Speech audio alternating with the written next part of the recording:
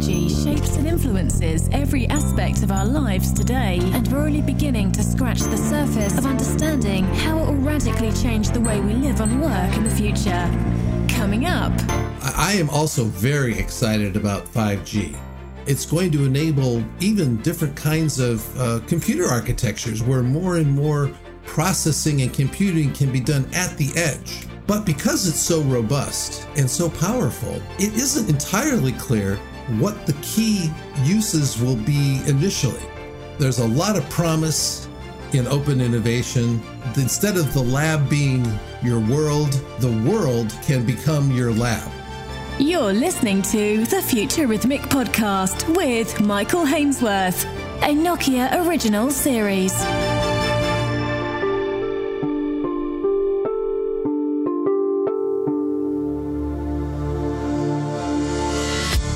Open innovation isn't a new idea, but it is for the telecommunications industry. For generations, it siloed its departments and staked its turf. And where did it get them?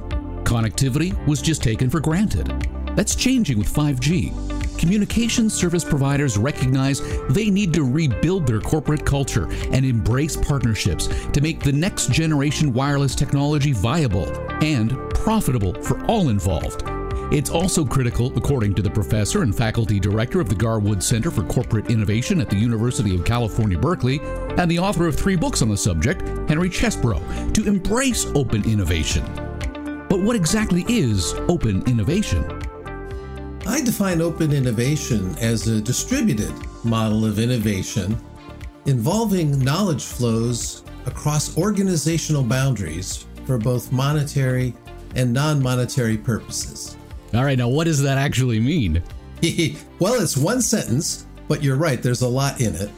It means that organizations that used to do everything from the laboratory to the market inside their own 4 walls are instead doing things much more openly and collaboratively along that journey. And that has 2 primary flows, one from the outside in, from the outside to our own innovation process and markets.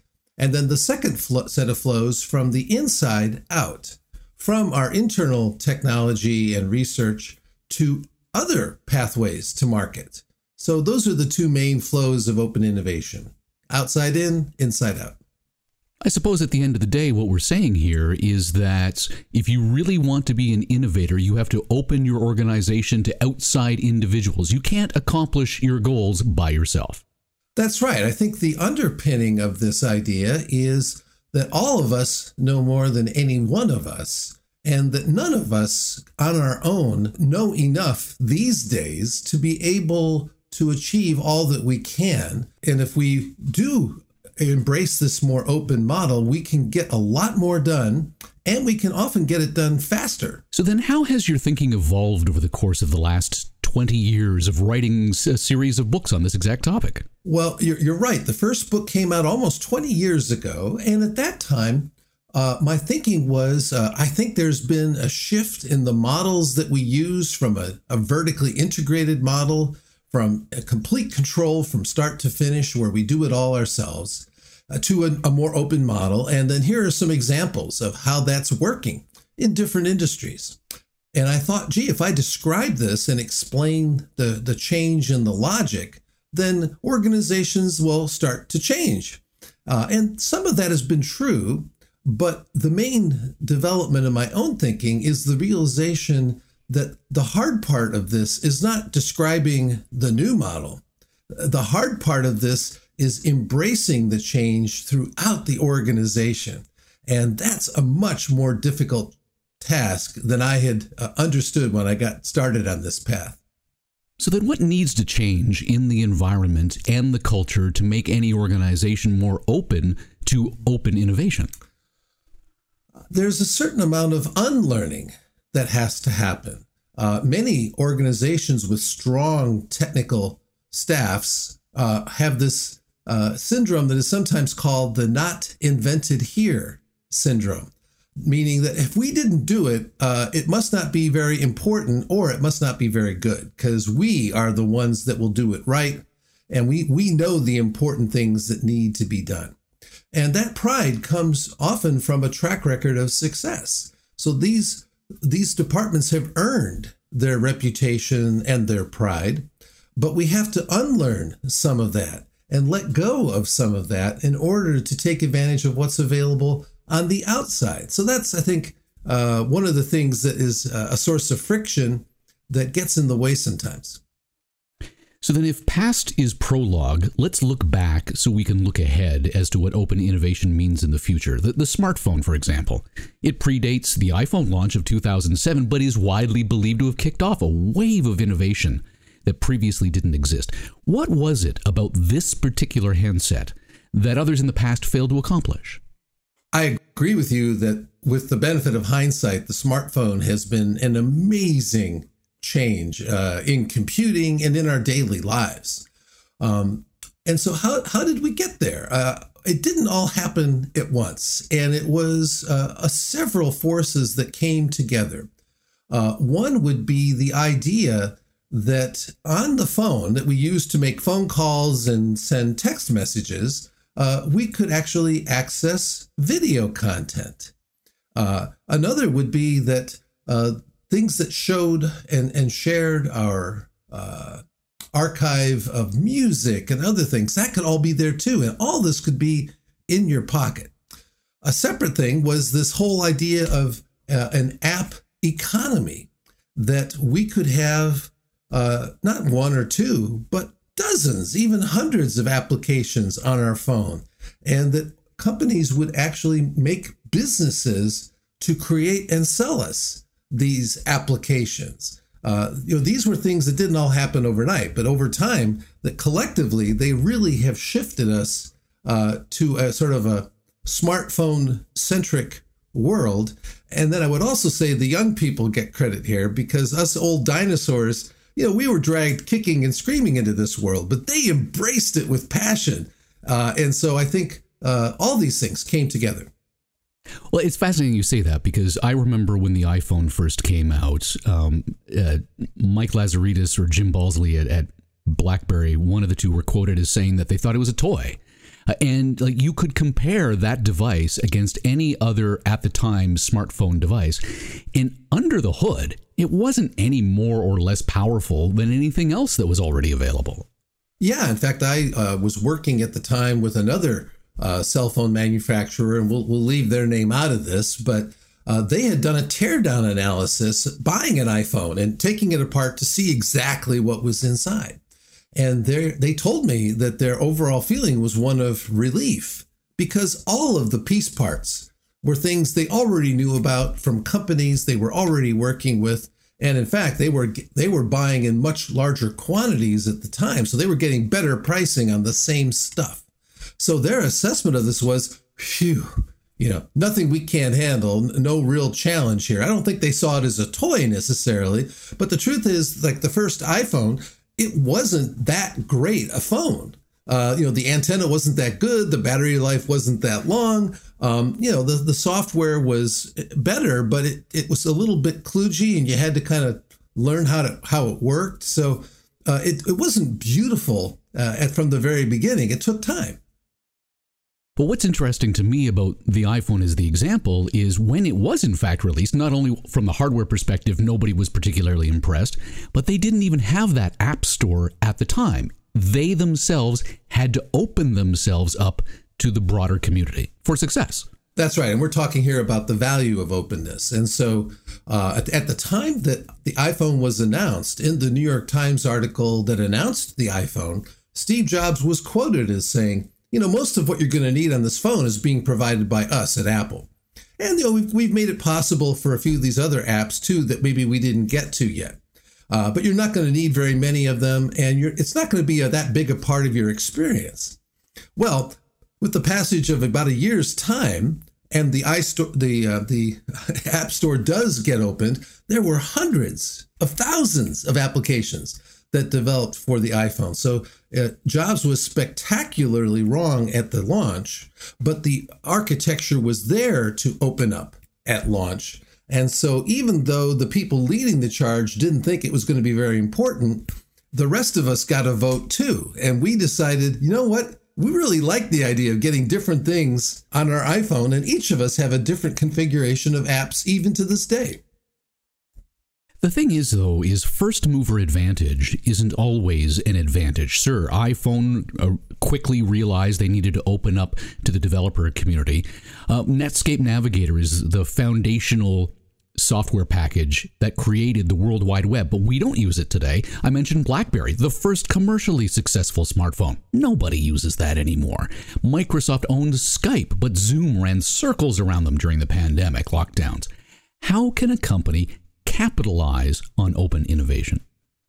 I completely agree with your observation that getting there first is neither necessary nor sufficient to winning the game. What is necessary and perhaps sufficient is to come up with new and better business models to commercialize those great technologies. So we were already mentioning with the iPhone, the ability to have all these apps and the entire app economy that was there. And then the business model for that app store itself evolved over time. I think in one of the meetings that I was told about by a guy named John Riccatello of Electronic Arts, Jobs and Apple were presenting the App Store and saying, hey, we're doing all the marketing, we're delivering the customer, we collect the money, and for these reasons, we think we should take 70% of the revenue and we'll give you, the app developers, 30%. And the app developers didn't like it, but more fundamentally, they said, listen, if you want us to bring new apps and develop new technologies for this platform, you've got to give us a bigger piece of the pie. So as Riccatello tells it, in that meeting, Jobs flipped the entire formula and gave 70% to the developers, and Apple took 30%. And that was enough to stimulate a lot of interest and a lot of creation. So that was, in a sense, tuning the business model to make it something that became commercially much more successful. And then, another quick example would be in the browser wars. You were mentioning Netscape Navigator.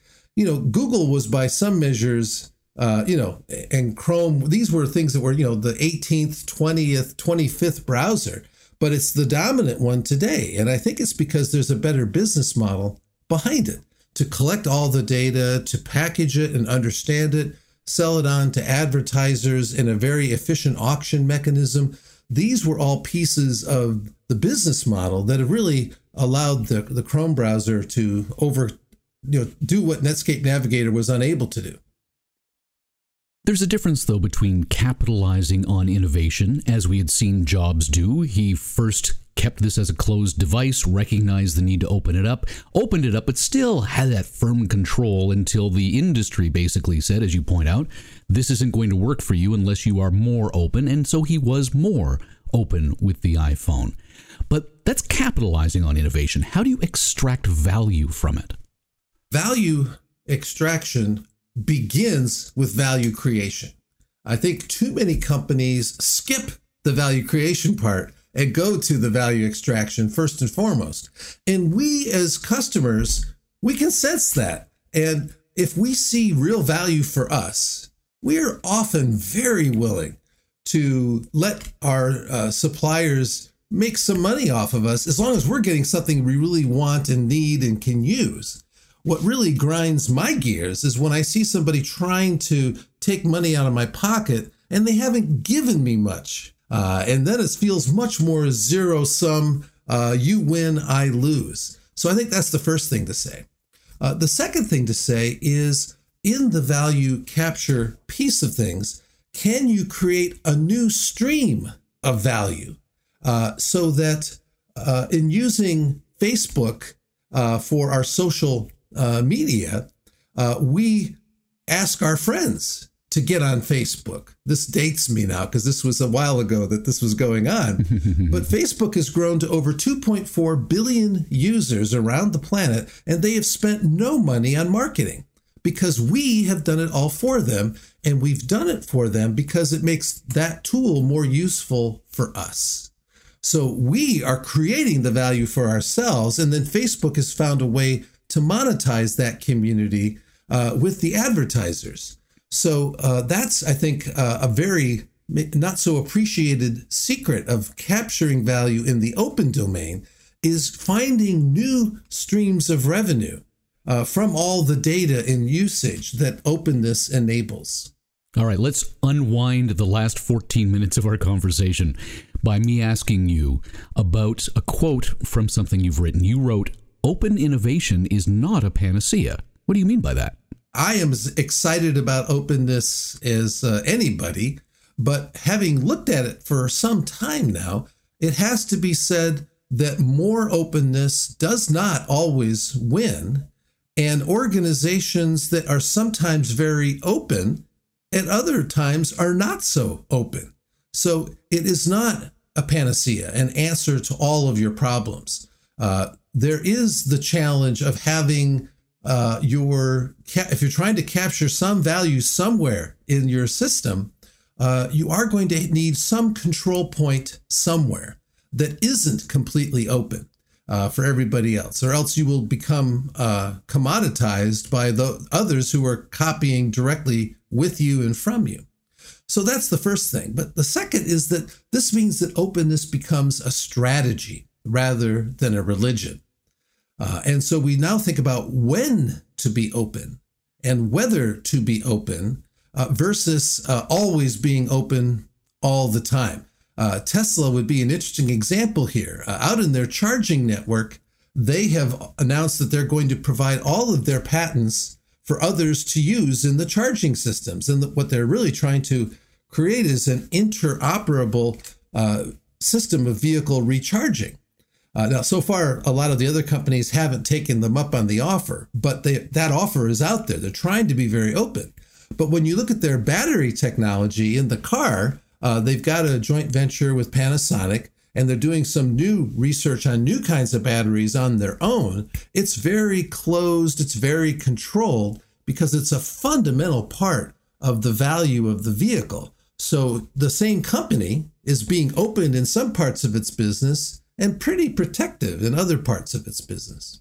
Then let's apply that to the telecommunications sector. Telecom companies provided the backbone for innovative products and services like Facebook and the Apple App Store, but have spent the last 10 years being called dumb pipes. How did that happen? It's a very good point. I think with the advent of openness and the spread of technologies, and I would say also technical standards have helped here, things that the telcos used to do that would deliver dial tone wherever you wanted it, that became a commodity, and dial tone became taken for granted. Now, the legacy telcos still have to work very hard and invest a lot of money to deliver the dial tone, but consumers expect that now. And then it's like, okay, I've got dial tone, now what can you do for me?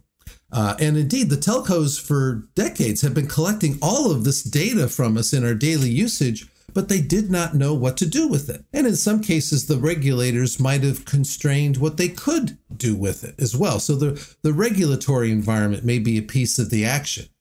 By contrast, most of the innovation in the telecom sector has happened higher up the stack in the services that are enabled by, you need the dial tone. But once you've got it, now you can do a whole bunch of new things. Facebook being an old example, a newer example might be TikTok and all these short little videos that people are using.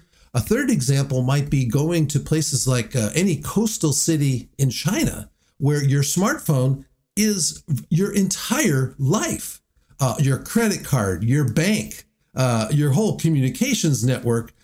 Everything in China can be done on your smartphone now. So the amount of services that are being delivered is amazing. And so that, I think, is where the action is now. And with that openness, you now have new ways to try to differentiate and new ways to try to delight your customers. The foundation for 5G wireless is built on ecosystems, the types of things we've been talking about. It feels a lot like the App Store model that allows a CSP to turn to an enterprise and provide a bunch of different features and technologies that leverage 5G because it's got that ecosystem platform. How do we apply the lessons of open innovation to the ecosystems that will provide CSPs with the ability to offer new services to enterprise and avoid that dumb pipe moniker of 3G and 4G LTE? I am also very excited about 5G.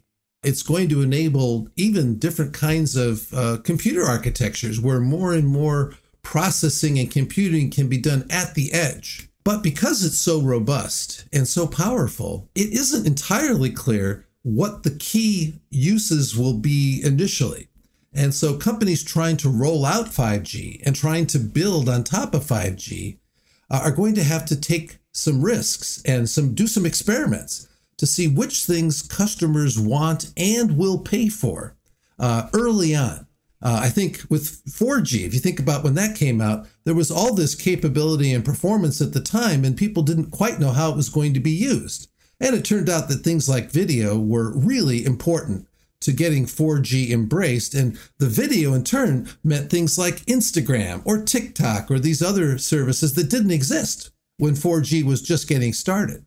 So I think we're going to see something like this in 5G. It might be IoT related, industrial automation related, but as we were talking a moment ago, you're also going to need business models to sustain that. And in machine-to-machine communication, machines don't read advertisements. So we need a different way to monetize in that world. And it's going to take trial and error and experimentation to find it. But I think, 5 or 10 years from now, we won't even remember how we lived without it. It's fascinating. You made a statement a little bit earlier, and I want to come back to that. A lot of what we've been talking about when it comes to open innovation has been very consumer-centric, very consumer-facing. And in the telecommunications space, by and large, with the exception of the individual subscribers to a service, 5G is going to be more about enterprise. And how do we, as you have said, delight and thrill the enterprise customer who will build on 5G versus the individual end customer? I think one way to really engage the B2B world, the industrial world, is to be more transparent and open in your architecture. This means things like including application programming interfaces, software development kits, reference designs, standards, ways that companies can take and build on top of what you've given them. And then in turn, they're going to take that set of services to particular markets and uses. And so for the 5G providers, you don't know which of those uses are going to be most important first. So the smart thing to do is to enable many experiments to be done in parallel at the same time, and then pay very close attention to what's showing up and what's getting used. And then you can then do more to sustain and penetrate further in those areas. So I think this openness really works well in the B2B world too, but I agree with you that it works a little differently. And I can just imagine a legacy telecom executive, you say the old dinosaur type, getting a pit in their stomach, just hearing you say, you need to open your 5G wireless network to experimentation, something that would never have been possible for the end enterprise under previous generations. It can be terrifying from a certain point of view.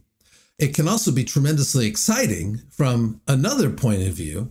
Many of the telcos actually have corporate venture capital programs, and these corporate venture capital programs are investing in new startup companies, very much probing some of these new areas. So if they actually go and spend time with their own internal staff in those programs, they're going to see a lot of those experiments already underway. And once they start to see some of this, it might be a little more comforting to realize, okay, if we open this up, will anybody come? Will we give a party and nobody shows up? But if you see that there are already a lot of people out there partying, and yeah, they'll be glad to come to your party, but here's what you got to do to get them to come to your party. I think that might be more comforting for many of them. So if we can't always predict what will delight and thrill an enterprise customer, but must be agile enough to respond quickly to these experiments, what are some of the best practices from within the telecom industry that should be applied to open innovation? One practice that's true in telecom, and it applies also outside of telecom, is large, capable companies have to learn how to work with startup companies. And that might seem like an odd combination, but the startups are bold and fearless, and they hustle, they move really, really fast, they turn on a dime. And these are things that very large companies really cannot do internally for the reasons we've already been discussing. But that's okay. If you can work with outside companies that can do this and then engage with them, you can still get some of the benefit of all that. But you have to change your internal processes to work well with these external startups. Two quick examples. One, intellectual property. The startup does not want you to steal their idea. So you have to figure out a way where you can give the startup protection for what they're trying to do and still find ways to protect what you're trying to add or build on top of it. So that's one set of things that have to be discussed. And there's usually good talent in the organization to do that, but you have to prioritize it and put that at the head of the queue rather than the 13th or 20th thing you're going to work on. The second one's a little trickier. The things that once collaborations are underway, startups tell me their biggest frustration is the company takes too damn long to make a decision. It can be yes, it can be no. We can work with either one. What we can't work with is we'll get back to you. And we'll get back to you in 2 weeks. And in 2 weeks, the meeting happened. Well, somebody wasn't able to make the meeting, so we need another meeting. And so, weeks go by, and in startup world, that is a long time. And so companies working with startups have to create a set of processes that abbreviate and accelerate their internal response. And oftentimes, what startups are doing it's being done at very small scale, and the amount of money involved is quite small. And so the opportunity is to push down to the frontline organization the ability to make small decisions quickly. And then if you're going to do something that's going to involve tens of millions, hundreds of millions of dollars, sure, that can be reviewed in a more typical corporate process. But the mistake is to bring the big company processes to bear on every little decision that the startup needs to have made. I was going to ask you, what do companies get wrong when adopting open innovation principles, but it sounds like you've also answered that question. This gets back to your first question. What's been really hard about open innovation? It isn't about the model itself. It's about all the internal changes that have to happen to get the model to be used successfully. And if I may, I'll add one more category of those changes. When you have a lot of these external ideas show up on your doorstep because of open innovation, they need to be evaluated. And that means the legal people. That means your technical people. It means your procurement people. And all these support functions typically don't get any extra resources in their budgets, but suddenly there's all this new work to do. And this is another example of the challenges that can sink a good open innovation program, as you can create so much internal congestion in those reviews, particularly in the support organizations, that you can actually, instead of getting more innovation, you can actually throttle the very innovation you're trying to achieve. There's a lot of promise in open innovation. Instead of the lab being your world, the world can become your lab. But it doesn't come for free. It's not a panacea. It will change the way you have to do business in order to get real value out of it. See the future. Listen to what's next. Read about world-changing ideas. All by visiting nokia.com/insights. The Futurhythmic podcast with Michael Hainsworth is a Nokia original series.